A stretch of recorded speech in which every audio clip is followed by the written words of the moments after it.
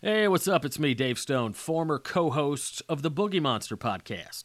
From 2016 to 2023, myself and my good buddy Kyle Kinane, we'd get together each week, ramble on about ghosts, aliens, Bigfoot, other mysteries of the universe. At least that was our initial intentions. But if you've listened before, you know that it usually devolved into disjointed rants about vans and fried chicken.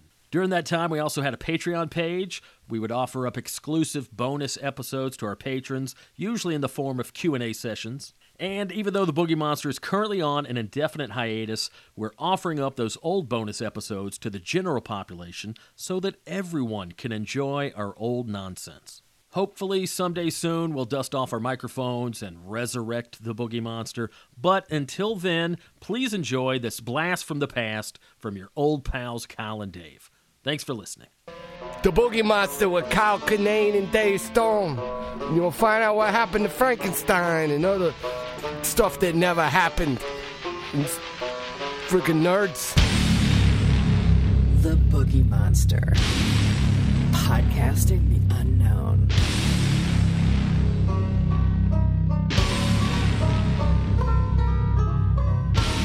Yep. It's Friday the 13th. Ooh. Let's talk about how you just fell for an April Fool's Day joke 2 weeks after the fact. You want to talk about that to start? I got real excited that there were going to be kangaroos in Wyoming. All you had to do was just Google 2 words, kangaroos and Wyoming. And I did, and I got an article about kangaroos in Wyoming. And what did it say at the end of the article, Dave? At the very end. If you had finished the article. At the very end, it said April Fool's. This is terrible. Dave, come on, man. You're the research. I was just excited, and I had questions. It's like, I did think it was odd. Yeah. The hell's a kangaroo going to do when he sees a buffalo? Right away, when you're like, why would you? Although we looked up that kangaroos were their enemies in Australia, mostly just humans. They have no. There's no large. I think they're like the largest land mammal in Australia. No bears, no lions, nothing, or at least not in the regions that are where kangaroos are at. That's really odd. They said dingoes are the most. Which I didn't think about that whole continent of Australia. Nothing larger than a kangaroo. Maybe a dingo ate your baby. Does Australia have? I wonder if Australia has primates. I don't know, but, Well, so, big deal. Big deal, Kyle. The 4 orders of Australian marsupials. Ooh, Tasmanian. Tassie. Is that a real animal? Tasmanian devil. I've only seen it in tattoo form on rednecks while it's shooting a bird and holding a rebel flag. That was the guy saying the N-word in line at a Six Flags right now. That was the owner of that. My buddy has a Tasmanian devil tattoo. Playing drums in front of the Van Halen logo. That's pretty cool. Yeah, he's old school. Yeah. He's old school, dude. I did like the Tasmanian. What was that? What cartoon was I thought that? it was Warner Brothers. Warner Brothers, yeah. I used to get those confused. The characters. I couldn't keep track. Tasmanian devil. The Disney ones versus the Warner. Saturday morning was always Warner Brothers. You didn't get no Disney cartoons were messing around there. All Bugs Bunny, that whole world, Warner Brothers. Yeah. Wile E. Coyote. Yeah, that poor guy. Always. You know what pissed me off is when they went from they didn't give kids enough credit. When Wile E. Coyote this is about the idea of comedy tone and comedy. Here he goes. When Wile E. Coyote, the Roadrunner would get him to jump off a cliff, and it would take him a long time to fall. And then when you saw him hit the bottom, it was just a little cloud, just a little poof. That was hilarious. Because, I know it's a far way, and that's fine. And then eventually they changed it, and it was like a big loud crash, and I was like, you guys ruined a cartoon. Give me the benefit of the doubt. I know I'm a kid, but I understand you're eliciting how far he's falling. Okay. To just a little puff on the ground. It's like when Pee Wee Herman at the bike bar, and they let him ride a motorcycle away, and he crashes through the billboard real far away, and there's no big loud noise, and all it is just a little. There's a little pop, and then you see the bike fall down behind the billboard.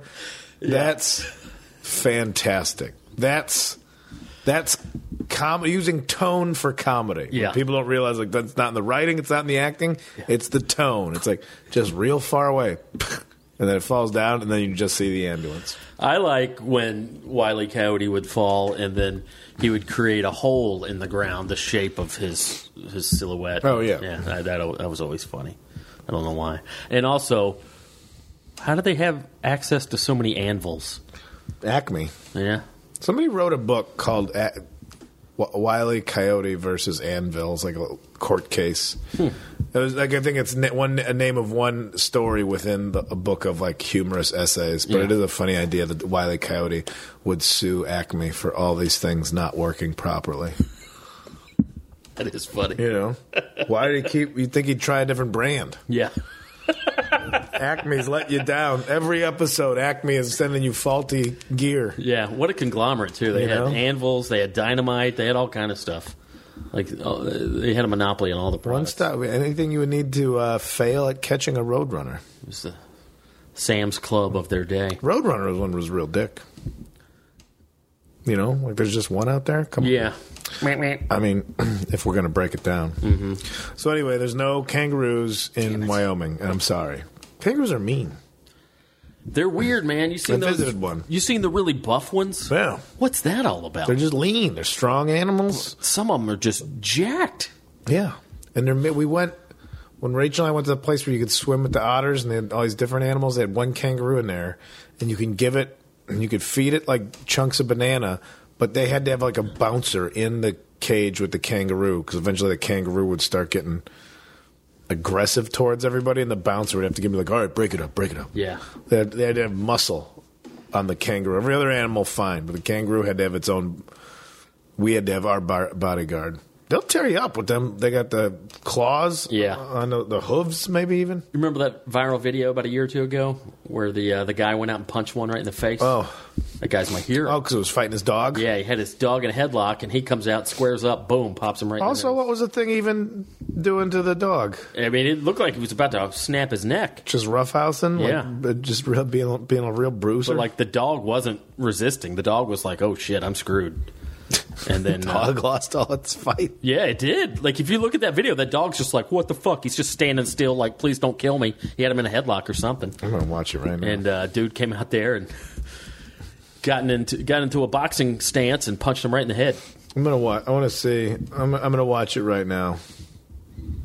There's like 3 different videos. It's amazing. A dog versus a kangaroo. But only one where a guy has to jump in. It's the Boogie Monster, by the way. Oh, it's Boogie Monster Q&A. It's our Q&A for the patrons. Questions from you, answers that make no sense from us. Oh, this thing is just not gonna. Oh, thank God, YouTube. There's an ad that'll make this thing. All right, let me see. Let me just real quick before we start the questions and answers. I want to see this guy's dog get into it with a kangaroo. There he goes. He finds him, and he's running at him. It looks like they're just hanging out. Man, that dog looks scared. No, it's only when he ran up to the kangaroo act like it. This guy squares up hard, He does. and he slaps the...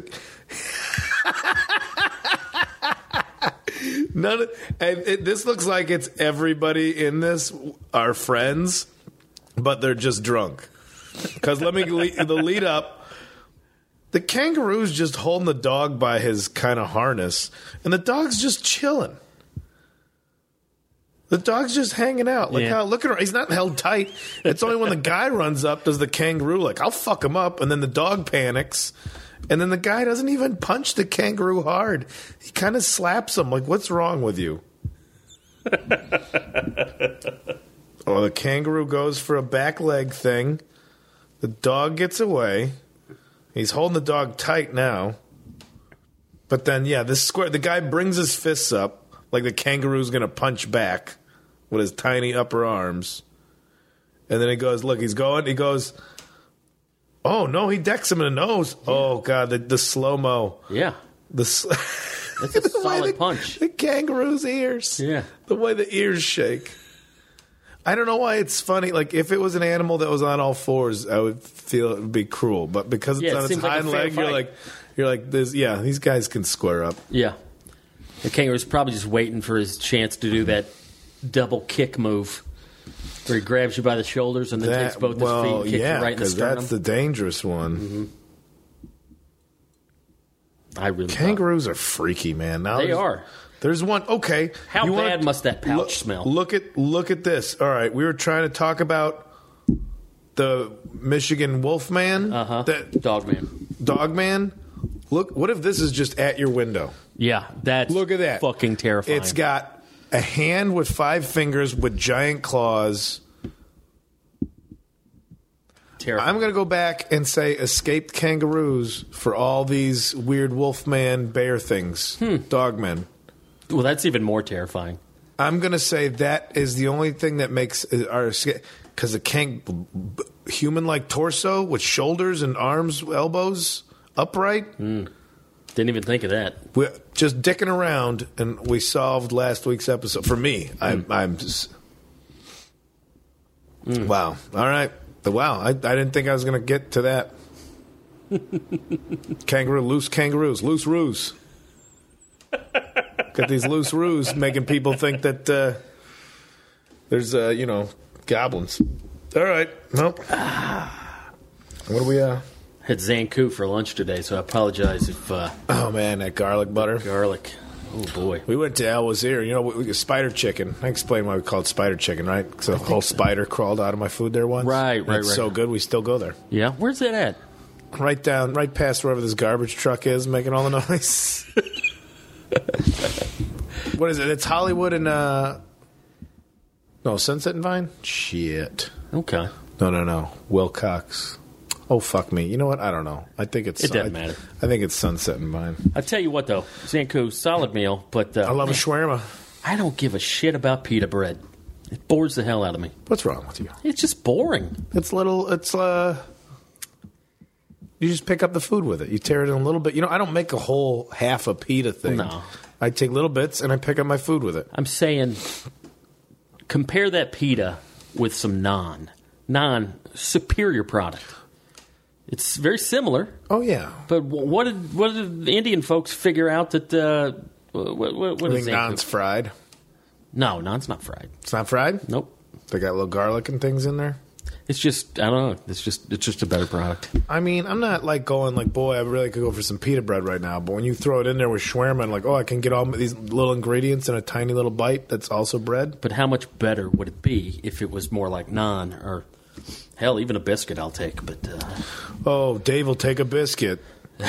Let's fucking break some news for people. Dave will take a biscuit. It's a piss poor excuse for bread. I mean, what do you look in the face of all the delicious shawarma, those weird turnips, those weird purple turnips that I like so much. Yeah, I do like those. It's just twirling cones of meat. Mm-hmm.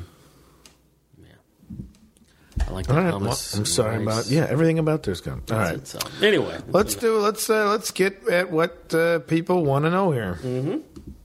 By the way, thank you so much, patrons. If you probably know by now, thanks to your contributions, I'm shitting in a real toilet. Dave lives in a house. Uh-huh. Now we can really phone this shit in. Mm-hmm.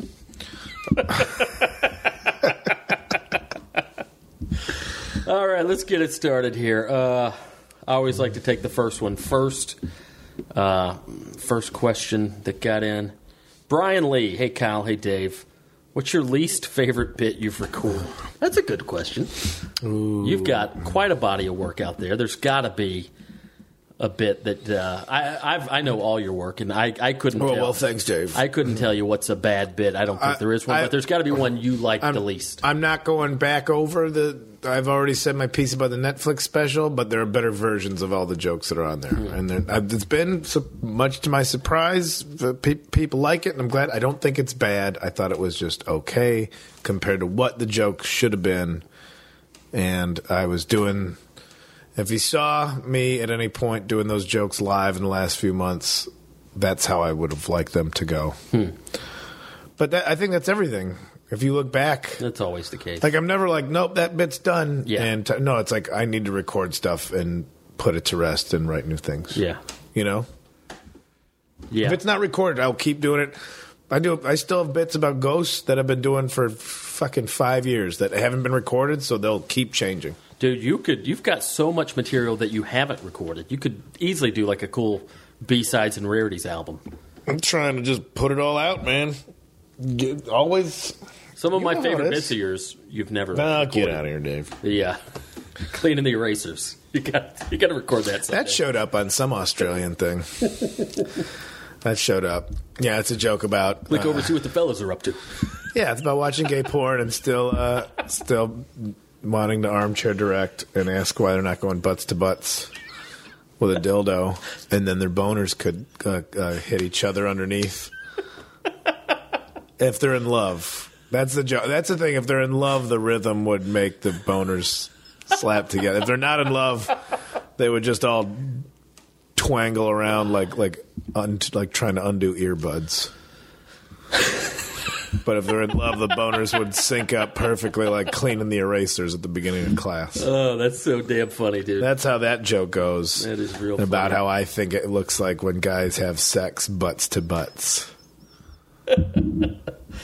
Oh, boy. I just looked at a question that says, Kyle, what are you putting up your butt? Nothing, but the butts to butts. I don't know if I would. Whatever. But what jokes do you have that you don't want? I've got albums that I wish weren't out there. Yeah. Beards of Comedy, we recorded our first album when we were all like 2 years into comedy. Yeah. And at the time, it was like, yeah. You Atlanta boys really chomped at the bit down there, huh? And then like 6 months later, I was like, I hope no one hears this. I mean, it's decent for a bunch of dudes who have been doing comedy for 2 years, but that's not the point in your career where you need to be putting anything on tape for posterity. Yeah, I didn't record an album until I've been doing comedy for 10 years. That's smart. But also, you guys were going on the road, wanting to have some gear. Yeah, I guess. What else we got here? Michael Hansen said, what was your first experience with a heckler at a show during your set? First experience? I don't know if it's the first, but I can remember back to when I got a gig St. Patrick's Day hosting at a place called Riddle's Comedy Club in Orland Park, so deep south side of Chicago. And I thought I was dressed cool. It wasn't even St. Patrick's. It was a day, but it was a Friday before St. Patrick's Day. And just walking onto stage, somebody just went, fag! And then I called in sick, and I didn't come back the next day. that was, I didn't even get to the mic. I didn't even say anything yet. Man, I hated that club. I did not do well at that club. I'm not saying it's a bad club, but I didn't do well. You've got a... after that, I would go back and do okay, but... There's a YouTube clip of you dealing with a heckler for like 10 minutes. Do you remember that one? Oh, that was at before it was called the Laugh Factory in Chicago. It used to be the Lakeshore Theater, and I had just gone through a breakup, and I landed in Chicago. Like, I'll see what's going on. Fritz was hosting, and I was like, yeah, I guess I'll go up. And I started to try and talk about something, and somebody had just been heckling some little gangbanger from the back. It was an empty theater, and somebody was heckling from the back the whole show. And I got up there, I'm like, listen, get in front. Yeah. Don't yell stop being chicken shit. You can still yell at me. Do it from the front. Come up here and yell at me to my face. Don't sit in the... Yeah. So that's when the person came up there, and everybody was like, I think they might have guns. And I was like, I don't care. My life is garbage right now. Let's go. And I just got into it with some thug. I couldn't tell what was going on with them.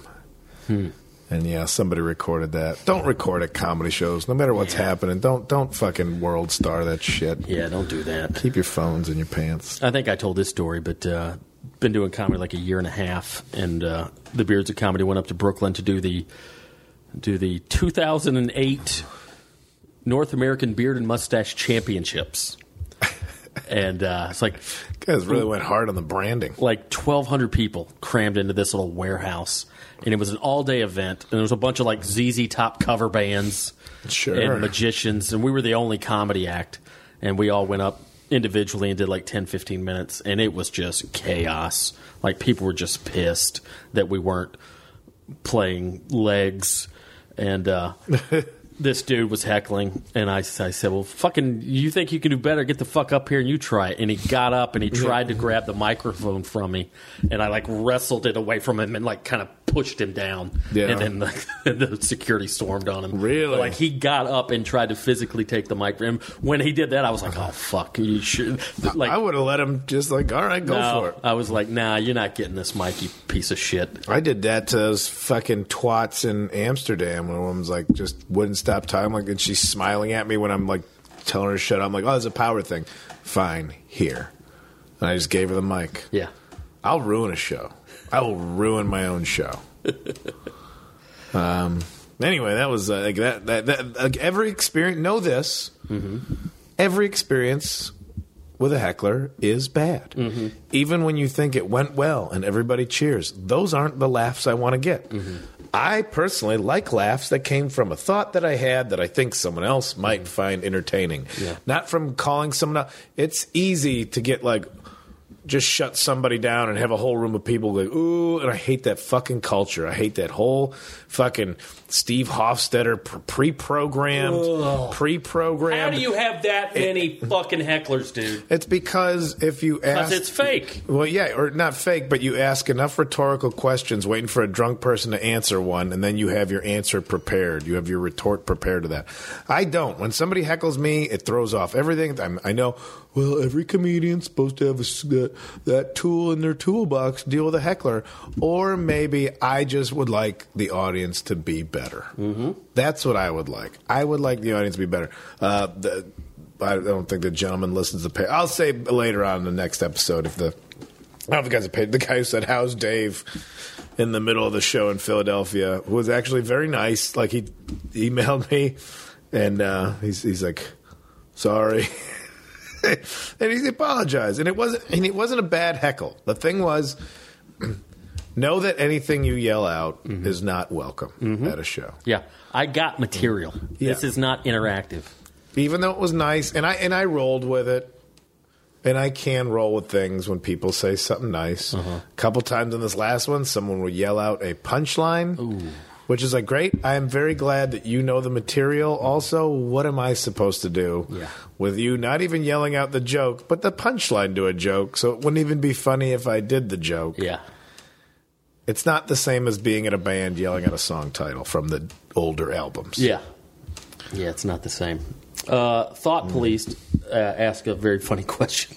Oh, yeah, that's a good one. Regarding the JFK assassination, what do you think of the theory that there were no shooters and his head was just going to do that at some point? That might be the best question we've been asked. He just had... This is the most aggressive aneurysm we've ever seen. His head was just going to do that anyway. Oh, that's fucking funny. Well, somebody thought that was one of the theories, that one of the Secret Service may have just accidentally discharged their weapon. Yeah, Jeff Tate, we got in a big debate about that one time, and and he thinks that was the case. I think a bullet entering a body. I mean, there are so many different factors at work, and it's so unpredictable to be like, well, this is how the body's going to react when a bullet goes into it. Yeah. You have no idea what his motion... I mean, you got the blurry Zapruder film, but you don't know what his motions were, what muscles were tense, what the minute of impact. Was he actually turning his head a certain way anyway to create the... I don't know, man. I think whatever. Yeah. But that's a good question. Victor Bernal, hey Kyle, has Alexa randomly laughed when not have been asked anything? Have you heard of this happening? I have. Dave, congrats on my new place. Stop peeing in cups and pouring it down the sink. See, it's not just me. I'm working on it. A lot of people want you to just pee in the toilets. One step at a time. I'm institutionalizing. I've heard about it. Yeah. Laugh. I'm looking at it right now. I don't think it's plugged in. Alexa! Yeah, that bitch is off. I think Rachel unplugged it. I haven't heard it. I'm surprised. I'm sure it's still listening, though. Don't get me wrong. I'm sure, and I've said, oh man, playing goddamn Far Cry 5, I have said some foul language in this house. Oh yeah? Yeah, I'm sure Alexa. What happens when Alexa's like, I think somebody's getting murdered? Ooh. I'm calling the cops. Ooh. What happens when enough trigger words go off? Ooh. We're putting these devices in our home. Alexa, pipe bomb. Don't, Dave, what? no. No, sorry. Oh, this is still your house. I'll fucking... If you don't already have somebody following you around, Street Justice Dave, living in a van, you're the one you got people climbing up poles by your house tapping your lines. They better watch themselves. Tim Perham? Tim, did I get a picture? You guys consider doing a crossover episode with the guys from Last Podcast on the Left? I would love to. Those guys do their research, though. I like those dudes, yeah. Those guys do their research. I like old... I would feel ashamed. Yeah. They do a good job. What else we got? Thoughts on Tyler says thoughts on Owen Benjamin. We kind of talked about that on the regular episode. Yeah. Who cares? Smart guy, real dickhead. Trying to prove a point the entirely wrong way and got his ass handed to him, and I don't feel bad for him. Didn't he used to date Christina Ricci? Yep. Now he's begging for money on the internet because they wouldn't let him say the N-word enough. I hate it. Bummer. What a cause. What a cause to fight for. Free speech, in parentheses, why won't you let me be a piece of shit? Speaking of piece of shit, Phil Schultz, when's the last time you really had to take a crap but couldn't? What? Kind of these questions are just not. I told you about a couple weeks ago I got constipated, and my first thought was, what a refreshing change of pace. I can finally relax. You usually got a loose caboose. You just, especially when I was in the van, like the loose caboose, that could ruin your whole day. Yeah, you got a range route. Yeah. I think I was eating a lot of weird stuff in China, locked me up pretty good. Back here, I've been eating a lot. No, in Chicago and everything, eating a lot of meat. Pretty locked up. Got to get back to my vegetables. I haven't been on my vegetables in a while. Got to get on those. I don't know. I'm not trying to be gross. About stuff. TJ Partridge asked, who was the best and or worst headliner you ever featured for? That's a good question. We were talking about this off the air. Right off the top of my head, I'm sure there's been worse, but Christopher Titus was a big old dick to me. Real prick. Years ago. Yeah. I walked into the green room. I was supposed to MC, as I've been doing comedy just a couple years ago. Hey, Chris, I'm Dave. I'll be your host tonight. Just out of the gate. No, you're not. I go, excuse me? Fucking Marshall. He's talking about the club owner, who I'm also not a huge fan of. I burned that bridge. Yeah. But you're going for it. A fucking ding dong. But anyway, I guess he traveled with his own opener. His contract said he had one opener, and only one, and that guy was traveling with him. He was already there. And I guess Marshall forgot to tell him or whatever. And also, kudos to Marshall. Didn't let me do the show and didn't pay me. I was like, well, how about you pay me anyway, since I'm here and I was counting on this and this was on the books. A few drinks off the bar. Nope. Sorry. I don't. Nobody's been a super outright dick. Really? Without naming name, I remember right when my first album came out, I had merch, and a headliner wouldn't let me sell my merch because they had a mailing list they wanted people to get on. I'm like, but it's not a competition. Yeah. But he just thought I would be taking people away as they're leaving the show to... If they were buying my merch, they wouldn't be signing up for the mailing list. I'm like, all right, well, that's a little... That's lame. Who was it? You don't name names? No. Tell me later. Yeah. What's his fuck was also a dick to me. Rich Voss. Same thing. Hey, Rich, I'm Dave. I'll be your host tonight. Great. Go give me a Heineken. Well, we were talking about this. First off, anybody that drinks Heineken shouldn't be trusted. Mm-hmm. That's not a... That's like that. I'm trying to think of a good metaphor. That's like a gold chain on the outside of the shirt. Because it says I'm classy. I don't know. I have no this or that about Rich Voss. I just remember seeing him in Montreal. I can't tell if he's like just playing his character. Well, his character fucking sucks. Yeah, if he's just doing his thing. Because we were in Montreal as me and Glenn Wool and Sean Penn and some other people. He comes by and he's like, hey, they got any food around here? And Glenn Wool was like, yeah, I think they had like some buffet snacks and stuff that was set up for a while. I don't know if it's still there. And Rich was like, no. I mean headliner food. Where do you play? And Glenn's like, yeah, usually theaters and stuff. Like, he wasn't even trying to be a dick. Yeah. Like, they usually play in theaters. Yeah. But I couldn't tell if it's just like, if it's like the over the top. Like, if you busted his balls back immediately, you would have been both on the same side and pals. Probably. Sometimes I think that's what it is. It's that brash testing of who you are. Mm-hmm. And I don't start like that. I don't start like, let's bust everybody's balls. And if they can't handle it, sorry, you don't get to hang. I was like, Nah, you earn the right to bust my balls as I will earn the right to bust yours. If it's just right away, we're only ball busting, Yeah. I'm probably not going to hang out with you. Yeah, thanks, guy I've never met. Yeah, it's you like, all you right. got to build up to that. This is like, I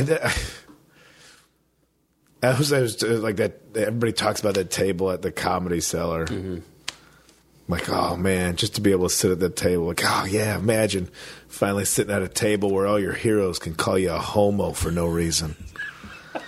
I don't know, man. It's not my. I'm sure there's legendary conversations of guys all busting each other's balls.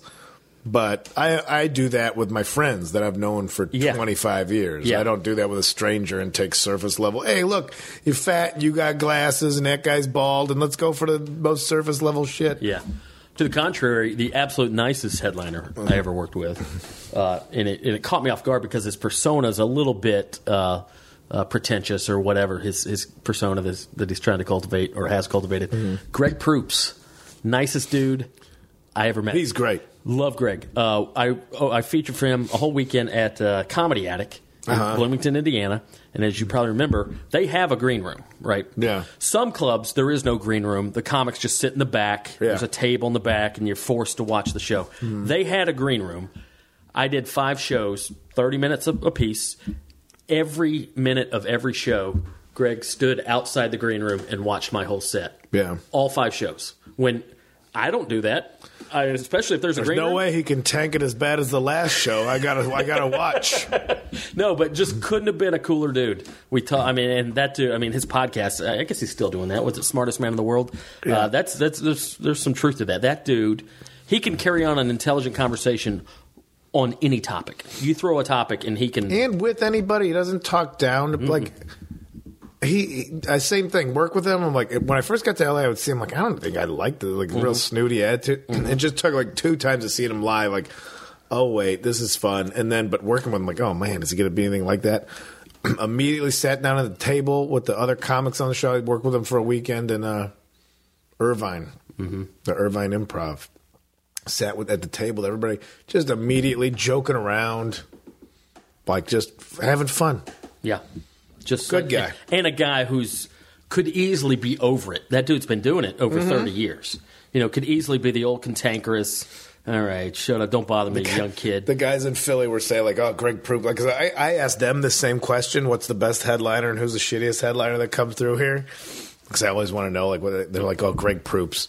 He just lets he wants to smoke weed in the showroom. So like, well, we got to let him. It means we get to 2. So the boss looks at us like, sorry, we're just keeping the headliner happy. Love that he always rolls around with a flask. Yeah, great dude. Good job, Greg.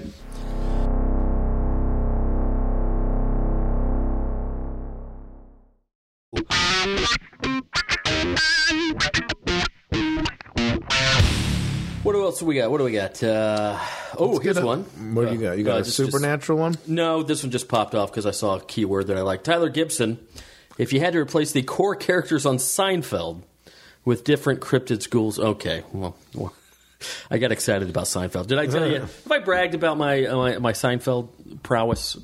This isn't me being braggadocious.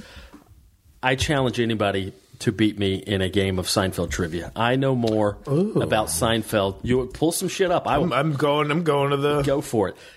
Like, I've been watching that show ever since it came out. I've seen every episode. No shit. Zero exaggeration. I guarantee I've seen every episode 30 times. Oh boy. We just gave people... Ask me anything. Which of the 4 main characters was not in the original pilot episode? Elaine. That's easy. This doesn't give me the answer. Well, it's right. Trust me. Oh. You know what? Let me go deep on this quiz. Deep. Now, occasionally, because I've looked at some of those trivia games, occasionally they'll be like, how many times does Elaine say "get out" in the whole series? Yeah. I don't know if that's 18 or 19. I'm sorry, but like basic questions, like I got you. This is saying it's the hardest one, and I'm even getting these. Oh wait, what do you got? Why couldn't Jerry date Jillian? Oh, let's see. Now, which one's Jillian? Was Jillian man hands? You're right. Yeah, no, you're right. Yeah, she had man hands. She goes, I'm going to go wash my hands. He goes, good idea. I think there's a beach towel in there. Just breaking open the lobster. He goes, it's like I'm dating George the Animal Steel. All right, well, we've proven this. We're not just going to play a game with you. But yeah, all right, Tyler. I don't know. These hypotheticals are tough to figure out. What is it? Who are we changing out? If you replace the core characters of Seinfeld with different cryptid schools or fantastical creatures. See, I just don't know how these play in. Well, I think Kramer's probably like a vampire. You think so? Yeah, except it doesn't work because you have to invite vampires in, and he just enters. Yeah. Not wanting to. Oh shit. I'm thinking even the classics serial monsters: Wolfman, Mummy, Vampire, Ghost. George is a ghost. Right? Man, I got nothing on this one. Yeah, I mean, I appreciate the question. That's a good question. I'm I can figure it out. Mark DeLeo asked, this one's for Kyle, how'd you get the name Uncle Barbecue? I gave it to myself. And who the fuck is Gene Creamery? It's another name I gave to myself. Mm-hmm. I was very jealous when you gave yourself the moniker of Uncle Barbecue. Yeah, I feel like I really stole it from... I wasn't thinking so much in a mastery of the... I'm thinking of just the drunk guy in a backyard hanging around the grill telling you how you should be doing it. No, it's a great nickname. That's what I'm saying. Joey Pancakes. I might be late to the party, but what's the relationship between Bigfoot and the Abominable Snowman? I think it's just a regional Yetis. Yeah, I think regional Squatches. Mm-hmm. Much like you got your regional Springsteens, you got a regional Squatch, a creature that could develop. Unless we are talking, is there time portals that he's working with, and do those time portals put you in different parts of the world, as we discussed before? He also said, how do I make the most out of this shitty warehouse job? Buddy, let me tell you, warehouse jobs. Enjoy that they're not taking your brain, they're only taking your body. I mean, I wrote so much comedy when I first started working at warehouses that... Excuse me. What would you do at a warehouse? I was doing forklift, stocking, pulling orders, working at the end of a production line. But because I could just have radio and just have all my thoughts, there was no mental issue to it. I was like, nope, sit out there, daydream, and just write everything down. Especially when I first started comedy, I couldn't not write shit down. Yeah, I'm the same way. Just pages and pages and pages. Because also you haven't heard and seen enough comedy to know like, oh, that's hack or this and that. And so I just went for it, just wrote everything down. When I first started comedy, I had two jobs. I was working morning prep at Outback Steakhouse, and then in the afternoon I was working for a landscaping company. And both those jobs, all I would do all day is just, mindless, dumb work, and my brain would just comedy. I would just write shit down all day. We'd get high. At Outback, we'd get high in the morning. There'd be about 6 or 8 of us. And I'd go in at like 8 and get off at 2. And they didn't even open until 4. So there's no customers. No lunch rush at the Outback. No lunch rush. So we just get high and I just chop carrots for 6 or 8 hours. Or, peel shrimp. I remember just peeling thousands of shrimp.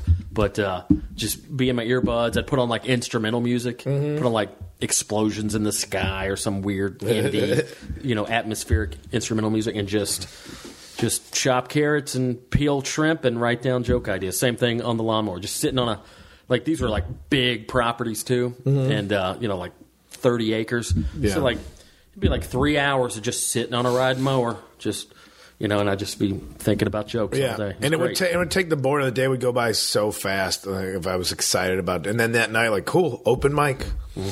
Loved it. All right, I get to find out tonight if this idea is funny. If there's anything to this. Yeah. And so every day, all right, this is where I'm going tonight. All day, right again, this is where I'm going to go tonight with it. Yeah. I loved warehouse jobs. Yeah.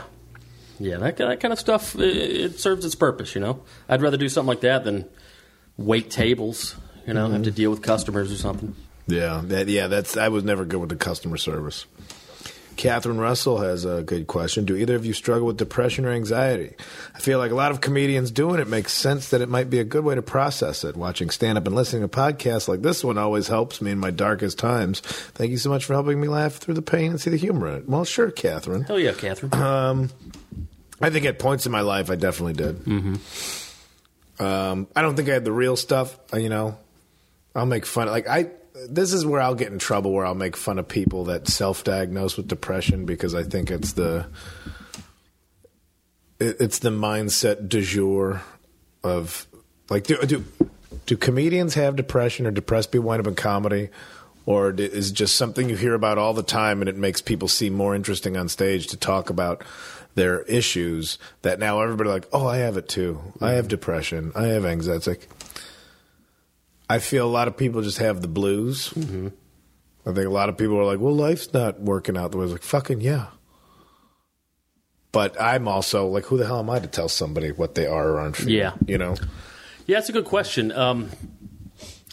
And it's hard for me to tell if some of my depression has been general human being depression or like showbiz depression. And I know that sounds weird, but like career stress. I used to think about this, and I still do sometimes. Like, yeah, I'll be honest with you. There were times like when you're 40 years old and you live in a fucking van, even if it's by your own doing. Yeah. There's sometimes that's a blow to your morale. There's been days where I'm sitting around and I'm like, I'm fucking 40. I live in a van. I don't have any money. And it's like, but okay, dude, this was your choice. But I also have to, there's this. I'd be lying if I said there wasn't like a small cloud of like I'm a loser following me around sometimes. But then I have to stop and remind myself, hey man, if you weren't a comedian, you'd probably be doing X, Y, or Z, and probably being mildly successful at whatever else you were trying to do. Yeah. It's that show business is such a unpredictable, insecure, career option that. So I used to have to constantly remind myself, like, all right, if you weren't a comedian, you wouldn't be 40 and living in a van. I'd be working in an office, or I'd be a chef, or I'd own a landscaping company or something. I'd be hopefully mildly successful, more so than I am, in terms of financially than I am now. But well, that's where I always wonder, like, okay, say I didn't do, because I've been just in pursuit of this. I never did something else. Mm-hmm. Alongside comedy, like, well, comedy's my hobby, but I have a career. Like, I didn't. I was going for this, and I didn't live in the van, but had the dead end day jobs for my whole life.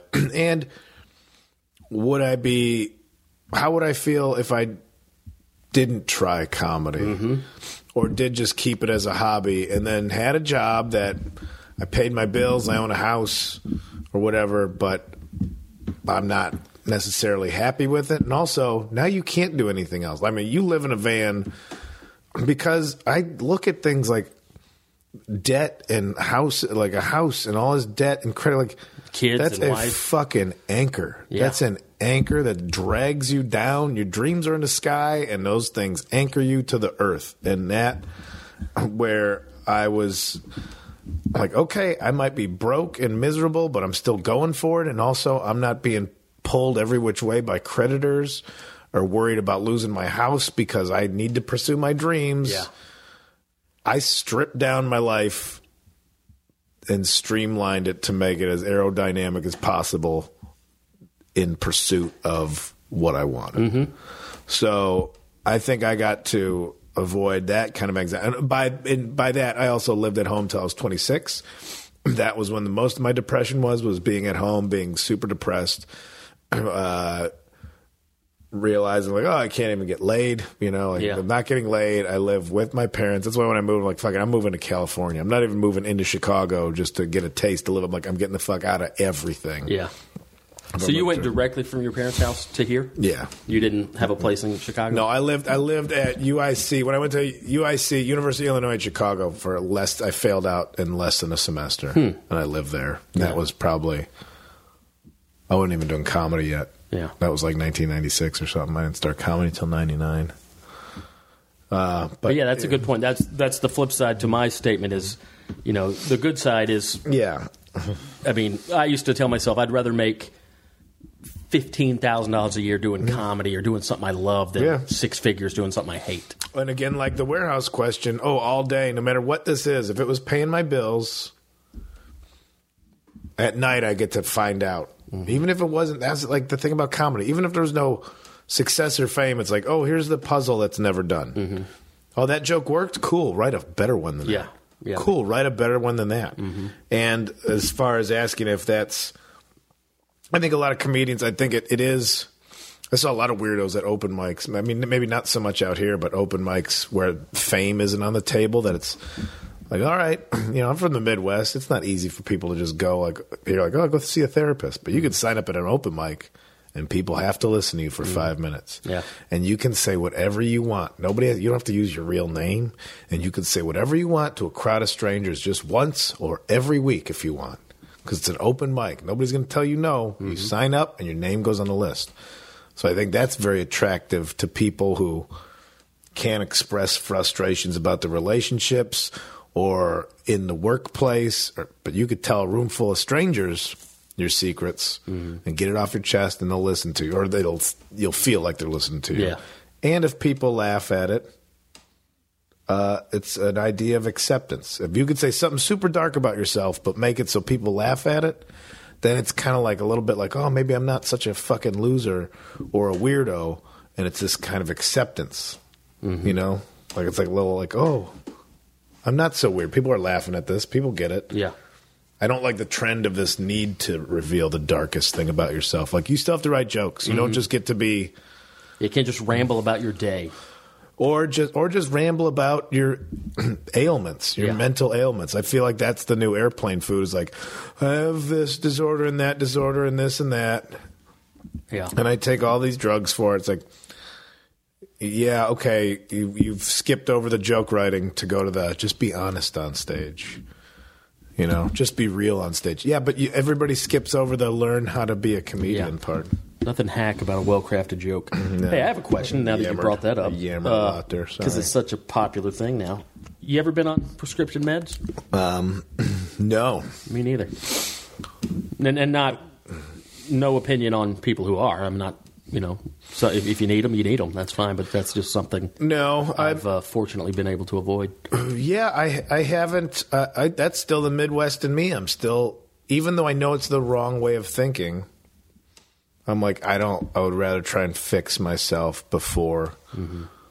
But I don't think I have a chemical imbalance. Some people have a chemical imbalance. That's why they're depressed. It's a chemical issue. Now, from not having that, it's easy to be like, you don't need drugs. Just go outside. Yeah. That's the ignorant part that a lot of people take. Is like, well, what works for one doesn't always work for another. I think it would work for some people. Yeah, definitely. I don't want to run to pills. I mean, granted, both fucking booze bags. I'm not going to tell people that, oh, you don't need pills when God forbid, I make it a week without drinking. I want to fucking throw a parade for myself. Oh, boy. Matt Garvin asked, what are your top 5 favorite comedy movies? That's a good question. There's not many great comedy movies. There's a lot of bullshit popcorn comedies. But we're talking about Raising Arizona just the other day. I mean, yeah, I definitely can name 5 of my favorite. Raising, in no particular order: Oh Brother, Where Art Thou, Raising Arizona, Walk Hard, Smokey and the Bandit, and Dumb and Dumber. Just off the top of my head. Ooh, Dumb and Dumber. I would put, but see, where does it branch over into? I mean, obviously, Big Trouble in Little China. I'm a big fan of it, but that's like wacky, fun adventure, not necessarily comedy for comedy's sake, but fun adventure movie. Yeah. Raising Arizona. Shit, Big Lebowski. Big Lebowski. Oh, it's a Strange Brew, man. Strange Brew gets me. That's a good one. Dumb and Dumber, I laughed. I laughed in the theater at that. There's so many jokes in that movie. It is rapid fire jokes. That movie is, ugh. I'm trying to think of a new one. Our pets' heads are falling off. Just the dumbest one where he's like, pull over. He's like, actually, it's a cardigan, but thanks for noticing. And nobody in the theater even got that. Me and my buddy are like, this is the best. So many silly, stupid lines in that. I mean, I watched Half Baked I don't know how many times. Yeah, that's funny. The guy on the couch.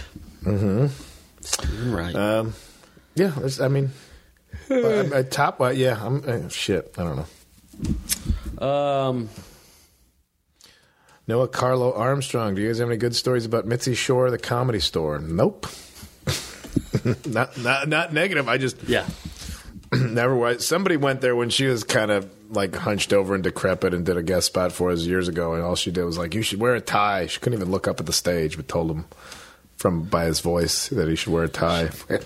I'll say this, and I'm not trying to be. The Comedy Store is done right by a lot of people. I never gave a shit about it.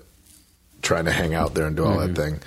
And this isn't a backhanded compliment, but I think if it wasn't for the exclusivity, I was thinking about this, if it wasn't for the exclusivity and boys club vibe of the Comedy Store or the Laugh Factory, I don't know that all these other alternative shows would have popped up. Mm-hmm. You know? So I think, not that they purposely were like, ooh, get out of here, but I think in a way it did help develop all the scene. And people love the Comedy Store for what it is. I never hung out there. That's a good point, though, because, I mean, there's really only 3 major clubs in L.A., and so many more, there's hundreds, if not thousands, of comics here. So they're just, at the 3 big clubs, there's just not enough stage time to go around. So, yeah, I could see how that kind of forced the development of the alt scene or whatever you want to call it. Yeah, that people just kind of like, well, I'm going to make it, just like major labels made bands go, fuck it, we'll do art ourselves. I think it kind of, not in a mean-spirited way. Yeah, but it did feel very exclusive there. Like I would go there, I still go there, and I know people, but I still just feel weird going. And that's me. That's more on me. Like if something doesn't feel welcoming right away, I'm like, well, fuck it, I'll get out of here. Yeah, that's on me, but it's still there, it's still down there. So if you want to go see the shows, what you got? You got one? Larissa asks, Kyle and Dave, mostly Dave, what are your tips on pleasuring a woman? 2 words: fuck punch.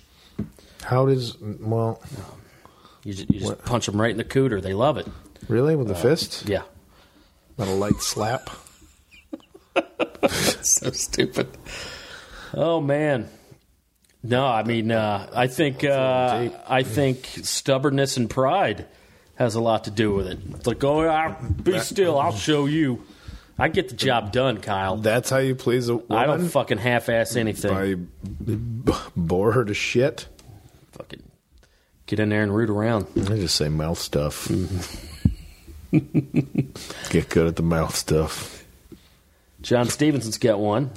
Hey, John. No, John's our vegan jerky guy. Oh.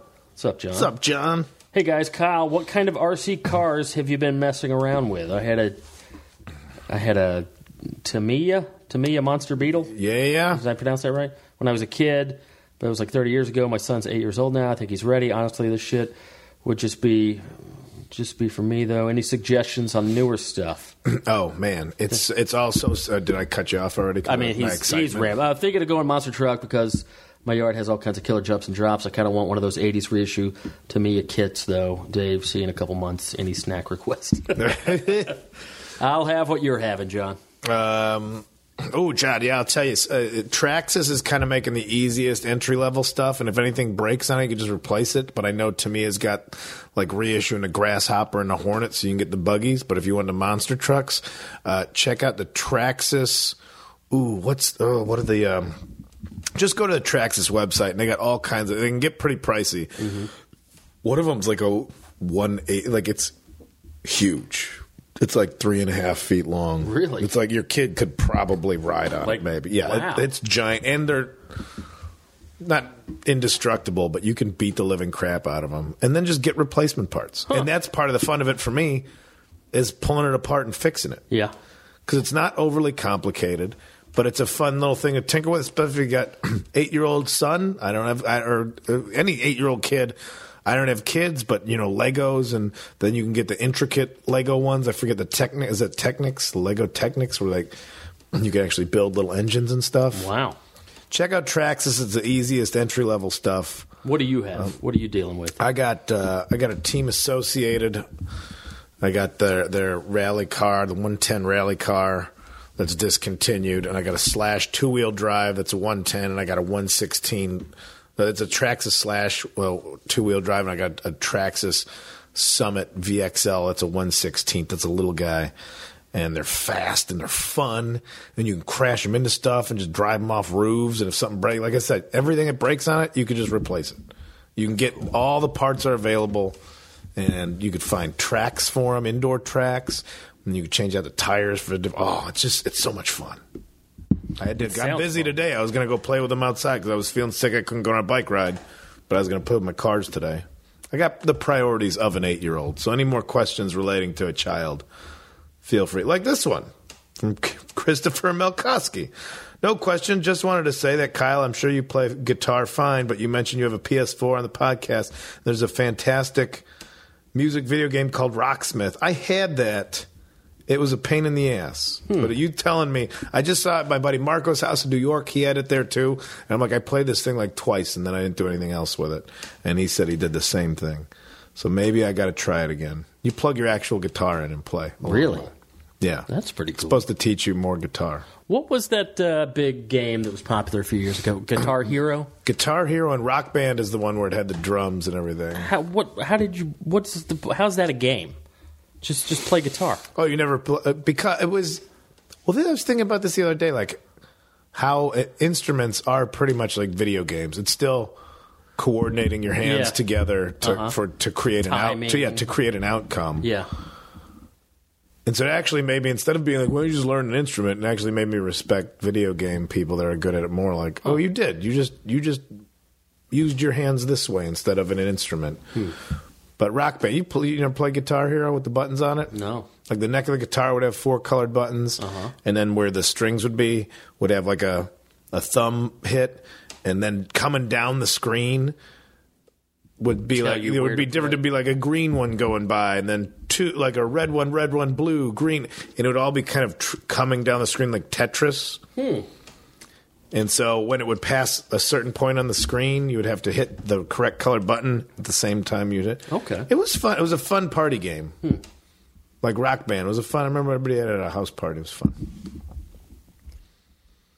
What do we want to talk about? I don't know. Who's asking what now? Chad White asked Dave, I recently started keto in the past month. What do you eat for snacks on a low-carb diet? I got a great snack for you, Chad. Bison jerky. Jerky's always good, but my favorite savory snack, pork rinds, dipped in sour cream, and then you squirt a little hot sauce on. Got 3 different things going on at once, all low-carb. Not healthy, not heart healthy. Rachel was trying to do the pork rinds. Pork rinds and cream. Yeah. But there's no carbs. Rachel does low carb. I'm like, your heart's going to explode. At least you'll look good. You're gonna eat a neighborhood cat at this point. Hunter Scott asked, hey guys, I know we've had this is a hot dog, a sandwich debate. I had another food that doesn't quite fit in anywhere. Corn dogs. Are they a sandwich or something along the lines of travel-friendly burrito? And what may be some of the substitutions that could be switched out? I saw a recipe about a hot dog that had a pickle that was cored and fit over the hot dog. I saw that too. Yeah, I saw that too. I'm very curious about that. Because you love everything pickle. Yeah, I did see that. That's pretty rad. Yeah. Corn dog, definitely not a sandwich. Definitely not. It's a novelty. I'm going to say it's a kebab. Yeah. Stick food. It's a stick food. Yep. That's where I'm going. That's my quick answer. That being said, I do love a corn dog. Oh yeah, who doesn't? In Atlanta, there's this really cool Renaissance man. Shout out to Jim Stacy. He's one of these guys that's done everything. He's an artist. He's a musician. He's an actor. He's an entrepreneur. He's a restaurateur. He has a restaurant. But he used to have it's all the oors. He had a corn dog wagon, like a little mini food truck. There was all like gourmet corn dogs. Like he'd make up different types of batter, like a cheese jalapeno batter. He had like 5 or 6 different. They were just fucking amazing. They got Doghouse out here as it's like a root beer type batter or something. Ooh, I do love a corn dog. Yeah, I like it, especially one that's a step above just your bullshit frozen. I mean, the frozen one, you get the rubbery, even that, but just to have the taste. Oh shit! I'm thinking about corn dogs now. Corn dog, baby. Brian Soden, I kind of answered this one. Brian Soden said, "Good day, gentlemen. I attended Kyle's late night show on Saturday in Philly with fellow booger Shit Clops, and I have a question of comedy club etiquette." Shit Clops, good one. Basically, he's asking how to respond when somebody heckles in the front row. I think he's referring to the guy who said, "How's Dave?" It's okay. I will handle it. You don't take any action. If it's in the back and somebody's just talking all the time, call one of your servers over, and any respectable club will handle that situation for you. Don't take it upon yourself because it will turn into disturbance. But all things were settled with that, and there was a guy with good intentions who had heckled me. He said, "Also, I've been donating $5 since the kickoff of Patreon. So when can I expect Dave's dick pics?" As soon as Dave wants to step up that living situation a little bit more. Speaking of corn dog. But yeah, Dave's old batter dick. That's a Nick Vatterott joke. He was like, "Ugh, dating this girl, she's a real butter dick." That's funny. Love that joke. Amanda asks, what's Chicago Mothman's favorite Lawrence Arms album? Oh, fucking Mothman. Mothman ain't coming out on this. I tried to talk you into it. I know. What do you mean? Me? I mean, I tried to reach out to him. He's What's a good Lawrence Arms album? Everybody loves "Oh Calcutta." You know what? This is the thing. I didn't even start listening to Lawrence Arms until not too long ago because they started after I fell out of the music scene. Mm-hmm. I mean, I'll tell you, I do. I love me some. Slapstick. If you want to know about our pal Brendan's previous band. Oh yeah, with the Broadways. Lawrence Arms came around afterwards, and they're great. And when I first heard the early stuff, I was kind of like, oh, man, it just felt like they were kind of aping Jawbreaker for a while. But now they're great. And they're doing great. They're touring, and I'm pals with the guys. Well, that's cool.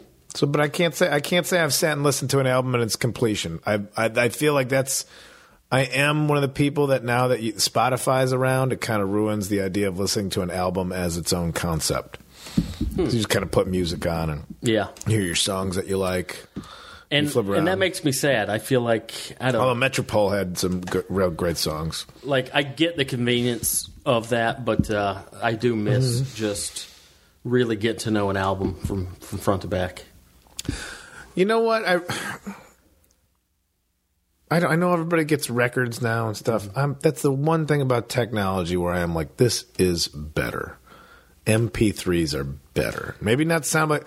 I just don't have to have stuff. I don't have to have a CD book I'm trying to flip through or look for the right thing. I love that music, like it's all there. See, I love vinyl because it's like one of the only material things that I can like have and enjoy as far as like...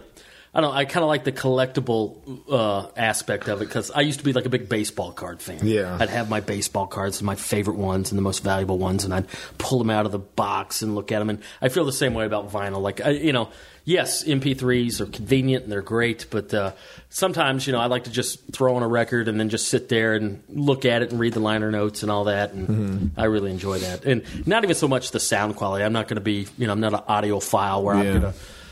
convince you that it's a richer, warmer sound. It may be, but I just like having the big physical, the vinyl in the case and looking at it and the artwork. I love all that, and I feel like we're losing that with the MP3 stuff. Yeah, I agree. I like less stuff though. Mm-hmm. Here's a good one. What do you think about conspiracies involving non-U.S. governments? Do Chinese citizens think the Chinese government has made contact like U.S. citizens think ours did? I got to pause. You got to pause? Yeah. Did you take a big shit? Mm-hmm. Okay.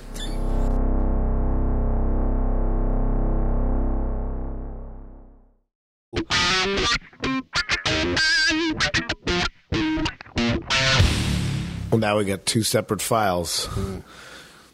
We got pre and post Dave shitting. It happens, man. Sometimes, Yeah, you did the whole running water trick I heard back there. Yeah, I always do that. You live in a drought city, Dave. You can't just go running water. Just fucking own it. A little bit, This is a courtesy to you. I guess though you've saved enough water. Yeah. Washing off in puddles and such, so I guess that's all right then. Oh boy, what were we in the middle of a question? I don't know. I don't know either, man. Really took a break. Lots happened. The listener won't know, but you took a shit. Rachel came home. She's running around getting a new phone from somebody delivering it here. Well, we're going to ask if Chinese people think that the Chinese government is covering up. Right. I think that's all the perception of how people view their government. I told you that China's starting that Black Mirror shit already with the social ranking. No. Remember, did I tell you about that? How No. they do everything through WeChat, and it's like basically a social messaging service, and also you pay for everything. Like everything, they just come to your table with the QR code, the square, and you just scan your phone. Right. But the government's monitoring it, so they know when you're paying your bills. They know what you're spending your money on. They know who you're talking to, and they've just introduced now social ratings. Huh. That, on top of the fact that their president is also like, I'm just going to go for lifetime. Yeah. Yeah. They just granted him like lifetime as a president, and social, like, oh, you didn't pay your bills on time, your social rating gets lowered. Now, if you're affiliated with a person with a lower social rating, does your social rating get lowered? And how does that affect? They say like it can affect you being able to buy. What can you purchase and this and that? It's pretty fucked, I would say. I'd say it's pretty fucked. But people are fine with that over there. They're not questioning this. They're not suspicious of their government in that way. Mm-hmm. That won't go horribly wrong. So are they suspicious in another way? I also think that's a luxury of enough freedom where you look. I think they're covering up UFOs. You can think about that. That's my new joke about how people don't think there's white privilege. And I'm like, I know there's white privilege because I believe in ghosts. And that's what you can do when you have no real problems. Yeah. So I think that's that's a U.S. thing. Like, oh, white people with no real problems. They're hiding aliens from us. That's what you can worry about. If you're just That's a good point. If you're just under an oppressed, I don't think anybody in North Korea is like. I think they also know UFOs. Like they're mostly like, oh, great leader is destroying our life. It depends on which government. I think it depends on which government. I think it depends on how religious is the particular country you're talking about. Do they believe in the idea of aliens in the first place? If you're Buddhist, do you just believe that all things exist? Maybe aliens are just another creature? I don't know, man. Who knows? I don't know. But Japan's on. Japan, they're already inventing weird shit. I don't know. That's a good one. Yeah. It's a good Q&A. Your questions and us going, good question. Your answer is good question. What you got? You want to bring a few more in here? Yeah, let's get a few more in here while we're at it. Blah, blah, blah. Let me see. Ooh, Spencer Williams. Will you guys do an episode on the Popo Bawa? It's basically an African version of the Chicago Mothman with a huge dick. Ah. That'd be something to talk about. Will not do that accent. Would get me in a lot of trouble. That's something. Okay, that's good. That's good. Okay, thank you. That's something brand new that I don't know about. I have never heard about it. I love the concept of a cryptid with a huge dong. Big crank, like the fucking fish monster from what's the fish the movie? Oh yeah, The Sound of Water. Do you see the big? What's it called? Shape of Water. You had a tweet. You don't see it, but it's like a super ripped. It's like a sexy fish monster. Uh-huh. But how do you know it's got a big old dong? I don't, but they already made a sexy monster. What if his dong is just a catfish? But that's like just another fish coming out of a fish. Yeah, it's fish dick. All right. Matt Stark, I've been trying to phrase this question for a while. A lot of what you both believed is still science-based. Aliens and cryptids have a scientific explanation. A few of the topics have been what I consider supernatural, skinwalkers being the big one. What are your thoughts on the stuff that science can't explain? Keep in mind, if science can't explain it, it can't be real. Travel to other planets is impossible based on the science. I learned that up in fancy yuppie college. So, short version, what do you think of magical, for lack of a better term, phenomena? Well, I think we based it on just because science can't explain it now doesn't mean that science can't eventually explain it, which of course opens up everything for possibility. Skinwalkers,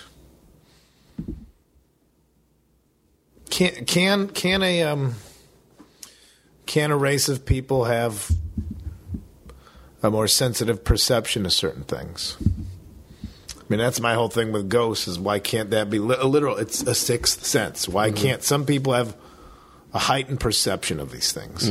So therefore, why can't, as a whole, Native Americans, is it a belief system that they all share, even though it's different Native American tribes everywhere? That not that they all believe in skinwalkers.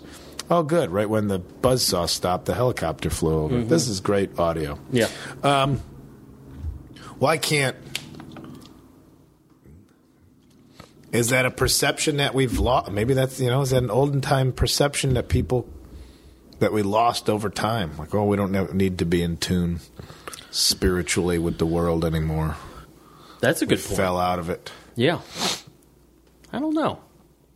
Yeah, I definitely think, I mean, you're not allowed to talk like this anymore today, but like, I definitely think certain races are adept or have their, God, how can I phrase this without sounding like, well, you're talking about Native Americans being more in tune. I definitely think, I mean, there's a reason Kenyans always win the marathons as opposed to Inuit, or some pasty Irish guy. Like certain races, and this is not me. I know no. I gotta tiptoe into this, but I think certain races are, if not genetically, maybe culturally adept at. They have qualities that others don't. Have developed differently. Yes. And that's not a racist thing. That's just biology. No, my sister was saying she was looking at barefoot running shoes. She said it's supposed to be better, that modern shoes screw you up because it teaches you to run heel to toe, and it's bad because you're smashing your heel down. It's a lot of impact. And she's saying that's why do you think, like, certain people that live in villages can carry all this weight on their head and still walk miles from where the river is to the back to the village barefoot. It's because it's barefoot, and they've developed that. Yeah. And I want to sit here and be like, no, science made shoes. But then you look at women's high heels, which are the most preposterous thing. Like, to see a woman voluntarily put on high heels, like, I feel bad for them. Yeah. And I'm sure I'm not the guy you're trying to impress with them. But I feel bad for you thinking that's like, even guys put on stuff that they feel nice in that's maybe not be comfortable. But that seems preposterous. Yeah. There's nothing funnier than seeing a drunk woman who can't handle her high heels. Oh, my buddy had a band called When Supermodels Fall. Which, that's that news clip. Those are Chicago. That's a Chicago newscaster with when the wobbly heels, and she kept falling. The newscaster kept laughing. That's funny. Yeah. So maybe I'm wrong about the science being like, you think you get running shoes for comfort and this and that. But she was saying, it teaches you to run heel to toe, and it's not good. So makes sense. Goes back to if that's a capability of a human mind that has been evolved out of most other species. Or incorporated in other ones. Who knows?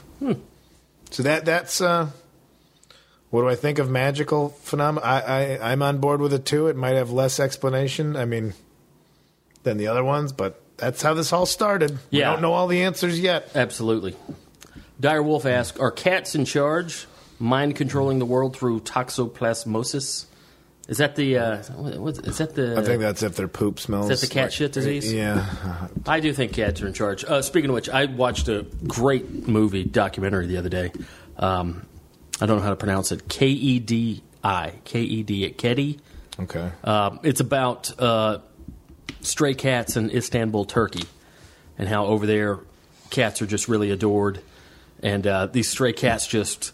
They are living the life because everybody over there feeds them and caters to them. Yeah. And, and just they pick out like 7 or 8 of these cats and follow them around, and they give them names. And it's great fun little documentary if you like cats. Ancient Egypt, they worshipped all the cats. Maybe it's because we had a pyramid full of cat shit making people nuts. Yeah, could be. That's what's toxoplasmosis is.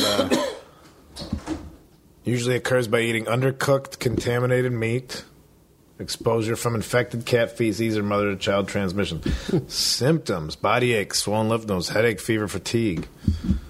Well, if that just makes you like the cats more. I know Love cats, man.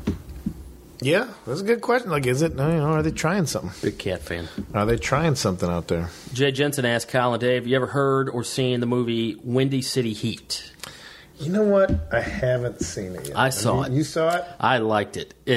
I was actually thinking about this a few weeks ago when we were talking about The Room. Not that it's similar. Well, it's similar in the sense that, all right, Windy City Heat, I'll just try to set it up. It's a fake movie. Mm-hmm. It's Jimmy Kimmel, Adam Carolla, those guys. They knew a guy. They had a buddy named Scary Perry. And I don't know if they were super tight with him, but it was just one of these guys that they knew. Mm-hmm. And this guy's kind of like Wiseau in the sense that he's probably got some mental issues and he's a world-class asshole. This guy's just an asshole, and he's clearly got something wrong with him, but maybe not enough to where they felt bad about fucking with him. But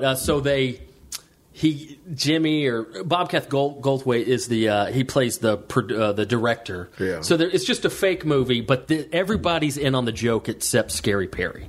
Scary Perry thinks he's in a real movie.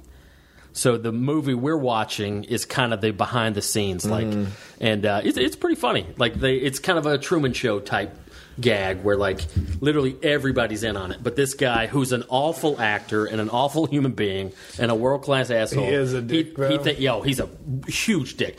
He's got to have Tourette's or Asperger's or something because he's just constantly he screams at people. He loses his temper at the drop of a hat, and he just screams at people But at the same time, he's like, I'm the star of this movie, and they're like, yeah, man, let's go film this movie, and it's just a ridiculous movie where he plays like a Chicago detective, some cheesy, and they put him through a bunch of stupid stuff to film it. Yep. See, that's why I always felt bad. It's okay, it's that kind of humor where they're pranking somebody. But if they're pranking a fucking asshole, then I'm all right with that. I guess I would have to see it and make up my own. It's worth checking out. I enjoyed it. They probably made that thing 15 years ago. Yeah, it's been around a while. Go ahead. Jim Thompson has a good one. He's like, I know this is a super esoteric, and it's a quote from a Ray McKinnon movie to boot. But what's Ray McKinnon? What is it? He's been in a bunch of stuff. I'm trying to think what you might know. He's just one of those guys that's been in a ton of shit. He was in Oh Brother Where Art Thou. He played Holly Hunter's new beau, who beats up George Clooney in The Woolworth. He's been in a bunch of shit. I'm going to look him up right now to get an idea. Okay. All right, he's a guy. Yeah. But anyways, if you two ding-dongs are properly stoned and brown liquored up to the nature of the question is an important one. I'm not brown liquored to storm, but Dave's got a highball glass of whiskey rye he's working through here.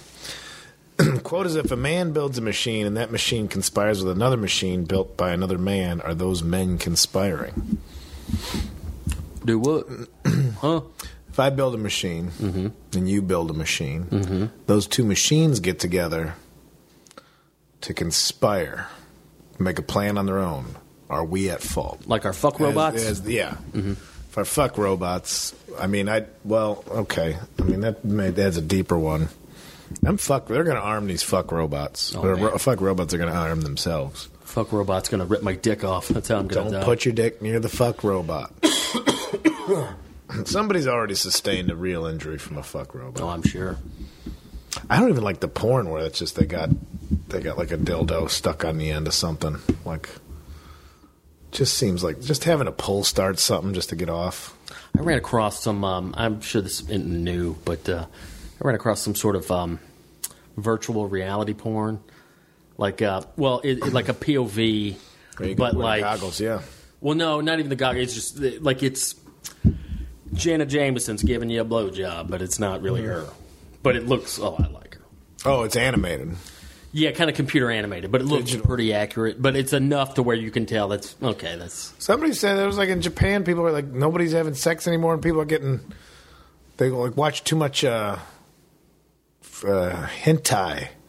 Oh, that's a tentacle porn? Japanese animation porn. Just the animation. Okay. People are getting crazy about the anime.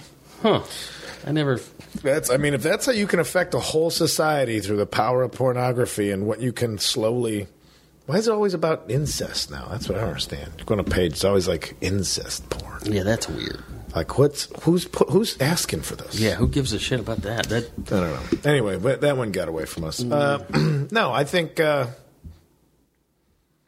depends. If you make a machine, like, okay, you got a drill instructor that makes a soldier and another drill instructor that makes a soldier. Did you make an incorrect soldier if those two soldiers get together and decide to revert back? I mean, well, you can't blame the robot. If you built a machine that has the capability of conspiring, fuck, this is a good. Just like good. These questions are getting good. Like if I souped up my lawnmower and put like a Chevelle engine on my lawnmower, and then it got out of control and it ran over my neighbor's fence. No, I'm still at fault. No, even though I wasn't riding the lawnmower. No, that's not it. No, that's not what he's asking. You missed it. Okay. You missed it. If your lawnmower and another lawnmower got together and decided to say, hey, what if we kill people? But you built that lawnmower. And somebody else built their lawnmower. Are you guys at fault? Is the human component at fault for what machines decide make when machines start operating sentiently? Who's at fault? The people that built the machines? Well, because we're at that point now, I think, where we're going to start making machines that realize, like, well, the most efficient way to get this thing done is to eliminate the weak points. The weak points would be the humans. Yeah, I don't know. I'm stumped. That's a good question. What do you think? Well, that's some Terminator shit. Yeah. No, the men aren't conspiring, but doesn't mean that they're not at fault. Which I think is the same thing that's going on now. Like, with what's taken your security out of Facebook or this, that. If you built a website or anything without the proper safety components, if you put a website out that was asking people, buy stuff and I'll use your credit card information, but you didn't make sure it was secure, and then somebody stole that credit card information, you weren't conspiring to steal it or make sure they lost it, but you didn't make a machine proper. So I wouldn't say that they're conspiring, but I would say that they're not absolved of fault. Kind of like manslaughter. I didn't mean to kill him, but my neglect led to his death. Yeah, you created machines that were going to be more intelligent than you could handle, and you let them get out of hand. Like the guy who designed the water. You heard about the guy who designed the water slide that killed the kid? No. And he got prison term because he designed a water slide that was too dangerous? Wow. Yeah. Yeah, that's a good question. I don't know. Christine Baker wants to know about vampires. Do we believe in vampires? I want to. I think you might.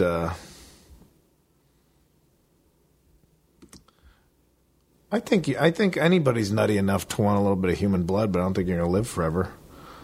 But I'm going to say I think somebody can go nuts and want to drink blood. That doesn't make you a vampire. Just the same way. Shit, I don't know, man. When I was in Richmond, Virginia, shout out to my buddy Marcelo. He was telling me that they got a local vampire there.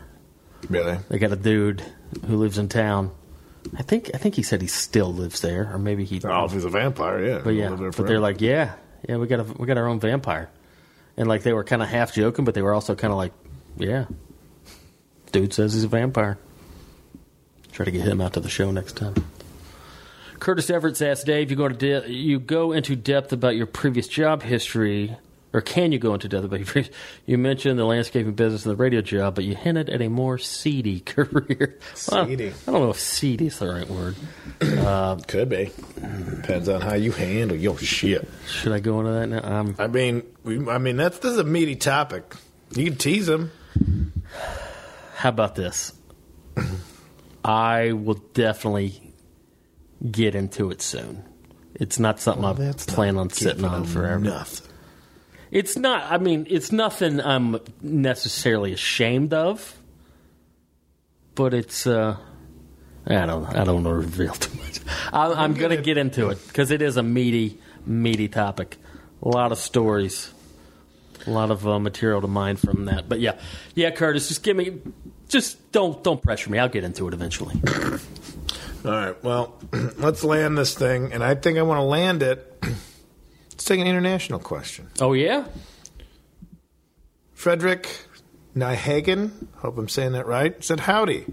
Hesdalen is a village not too far from me in Norway, which is planning to make a UFO-shaped cabin to look at the UFOs in the area. Yes. Is that something you'd like to stay in? Of course. Yes. And do you think you'd have better luck seeing UFOs if you're camouflaged as one of them? I wouldn't say camouflaged. I'm going to guess that they have the technique, but I would say maybe it's a way of being like, hey, we like your stuff. Yeah. You know, you're essentially the guy wearing the band shirt to the concert, which is kind of a no-no, but with aliens, we're just trying to make some contact. Yeah. So maybe at least fly and let them know, like, hey, I'm into it. Look, we made a whole thing down here. Yeah. That's like your things. It means we're cool. Yeah. It's a great point. And I'm going to look up Hesdalen right now because that sounds like a nice... Hesdalen. Oh, it says they got Hesdalen lights. You ever I guess been to there's Norway? A whole thing going on. No, never been to Norway. I'd like to go to Norway. I'd like to go to... They got lights, though. It seems just like Phoenix. They got lights. Norway and Sweden. Was it 3 countries that are all stuck together right there? What's the other one? I don't know. Well, I mean, you got But they're up there. Finland, Norway, Sweden. Yeah. Yeah, those are the 3. Finland, Norway, and Sweden. I'd like to go up there and check those spots out. Well, I guess they got... Jordan Cave asked, when and why was the last time you openly wept? Well, I mean, we get that, right? When's the last time you cried? Well, I don't know. Probably what? I watched some... Oh, what did I watch? A documentary? Probably at a documentary. I don't remember, though. Mine was either... It's often. It's not like some big macho, like, I'll tell you what. Like, no, it was like I probably watched a documentary that got me. I don't cry often, and it's not a macho thing. I just, it's just the way I'm wired. I do. Cry once a week. But I almost cried last time I saw one of those ASPC commercials. Dogs? The dogs. Oh, anytime a dog or a cat suffering, that hurts me. And then I was watching some Sports Center special story about a mentally challenged kid who scored a touchdown. Yeah. And boy, that got me. I got a real soft spot in my heart for the mentally challenged kids, because it's going to be tough and they miss out on so much. And this little kid got like that. I think they get to do a ton. But he's letting them score touchdowns. Like, I forgot, Nebraska or somebody, like their spring football game, they invited this kid out, and to him it was like, oh, I'm in the game, and like what if they he ran walks a play around town acting like a real dick after that? There is one I saw this, which God made me laugh so hard. There's a version of that. There's some video, I don't know where I found it, but it's the same setup, and you think that's what you're watching. It's like a football team, and there's clearly like a little bitty 8-year-old boy, and they hand the ball off, and and then everybody's running like half speed, and guys are purposely missing tackles, and he's going to score a touchdown, and you see this kid running. He breaks like 10 tackles, and he's running. He's almost to the end zone, and then out of nowhere, this guy just boom, just crushes him. And everybody's like, what the fuck? And you'd like to think that was staged. But, it's so funny. Because when you're watching, like, it's another one of those sweet. Let's help him. And then, boom, just smash this guy. I just love, like, the Rudy type of character is just real arrogant. Yeah. And everybody's like, we're still trying to keep up the act. And, no, you got it, Roy. Rudy, you are the best. And then he's like, fuck you. I'll fight any motherfucker in this bar. Like... Oh, now we got to, for 20 years, we've had pretend he's kicking our ass. I had to let him sleep with my wife once. How long do we have to keep doing this? How long we got to let this guy think he's the king shit of the world? Did I ever tell you the time I saw clearly this guy had Down syndrome? He had the look, and but he was wearing a Ramones t-shirt. Yeah, and I wanted to like go up and talk to him about it, but I was afraid. I used to do a joke about it, and it never worked. I still like music, but like that part was true. This part wasn't. I didn't do, but I was like, saw this guy who's clearly Down syndrome and wearing a Ramones shirt. And I was like, I was trying to connect with him. Like, hey man, you like the Ramones? Who? Yeah, I got a real soft spot in my heart for those guys. Well, I got a real soft spot on their head for you. Yeah, I did it. Fucking whatever. I do think we should be able to talk about them. Like, that's the thing. Like, you can talk about. I know, them. but like, there's like, and I'm not some free speech warrior when it comes to comedy, but like, there are topics I'd like to talk about. But try doing a bit about, it's crowds hear the buzzwords and they shut down. It's like, no, I'm not making fun of them. I'm not saying they're less, they're inferior, but they're still a part. I think it's doing a disservice to just ignore them and never talk about them. It's the idea of punching down. punching up instead of punching. Yeah, but down. there's no punching. Yeah, I'm not punching. Just like I observe this. This is in my world. Yeah, it can be done. but yeah. I had my joke about seeing them where they see the two of them wearing matching Incredibles T-shirts, holding hands. I'm like, that's just. Where was that? Where did you? Was that here in L.A.? I was riding my bike home from when I was working in Glendale at a warehouse. I remember seeing it by a school over in Glendale. And it's one of those things. It's just like you see something like, oh yeah, look, there's innocence and there's nothing to worry about. There's no cynical. There's no politics to that. It's like that's a thing that'll just make you real happy. And now it's not, you don't want to be patronizing, like, oh, look how simple they are. Yeah. Like, that's not where you're going with it. No. It's like, okay, let's just, let's scrape away all the bullshit in the world. Like, oh, look at that. They're not worried about it. Just out there living. Man. Like, if a Down syndrome guy in a Ramones shirt, yeah. Boom. Like music, they have jobs. They're part of society. That, the animated version of your joke. Oh, yeah, I forgot that's on there.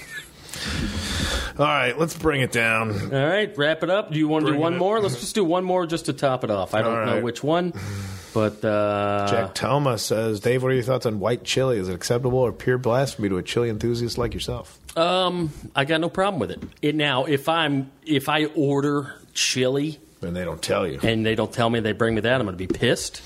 But there's room for interpretation. There's room for that's what the culinary arts is all about. Kind of broadening your gut. Culinary arts. Dave is a fan of the culinary arts. I got no problem with a white chicken chili or something like that. No problem at all. What are your thoughts on psychedelics as tools for mind expansion? Says Wanda Baker. I'm all for it. Full on, yeah. Speaking of which, I'm due for another dose. Due for a journey? Yeah, it's been about a year since I've done the old shrooms. Man, I love it. Yeah, it's been a few months. I love it. I think this summer I'm going to get a little more into it. You want to have a plan. You want to have a location and a plan. I don't want to just, piss them away sitting around the house giggling at my toes or nothing.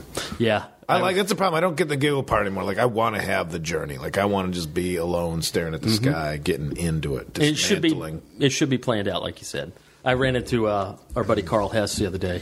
We went to a concert together, and he was telling me he went to Eric Andre's party. Oh, man. I saw pictures of that. Yeah, he's like, yeah, man, I went to Eric Andre's party. I did Molly. I did this. I did that. I did mushrooms. I was like, dude, that's a lot. Mushrooms are, well, I have a joke about it, but mushrooms aren't an impulse drug. No, someone's going to die at one of those parties. Yeah. Somebody's going to die and fall face first into his novelty nude guy walking around. Yeah, but he hired a bunch of naked guys to just hang out and walk around. Yeah. That's funny. Who's your friend? I don't know. I hired him. Every year. Good times. Well, all right. Guys, thank you so much for all the support. Sincerely, I do. Dave's got a big glass of whiskey. Yeah, it should be. But yeah. Bringing it home, baby. Seriously, I do appreciate it. It means a lot. Appreciate it. And even if you don't contribute, just thanks for listening. That's enough. But $4 a month, people, I appreciate that as well. And I should have the names written down. We got a few, like you said, that one guy $5 a month. We got a couple of $10, $15 a month dudes. So I'm going to figure out who you are, and I'm going to make you a pot of chili and mail it to you. I'm going to fucking find you. I'm going to track you down, and I'm going to give you a good old fuck punch. The Boogie Monster.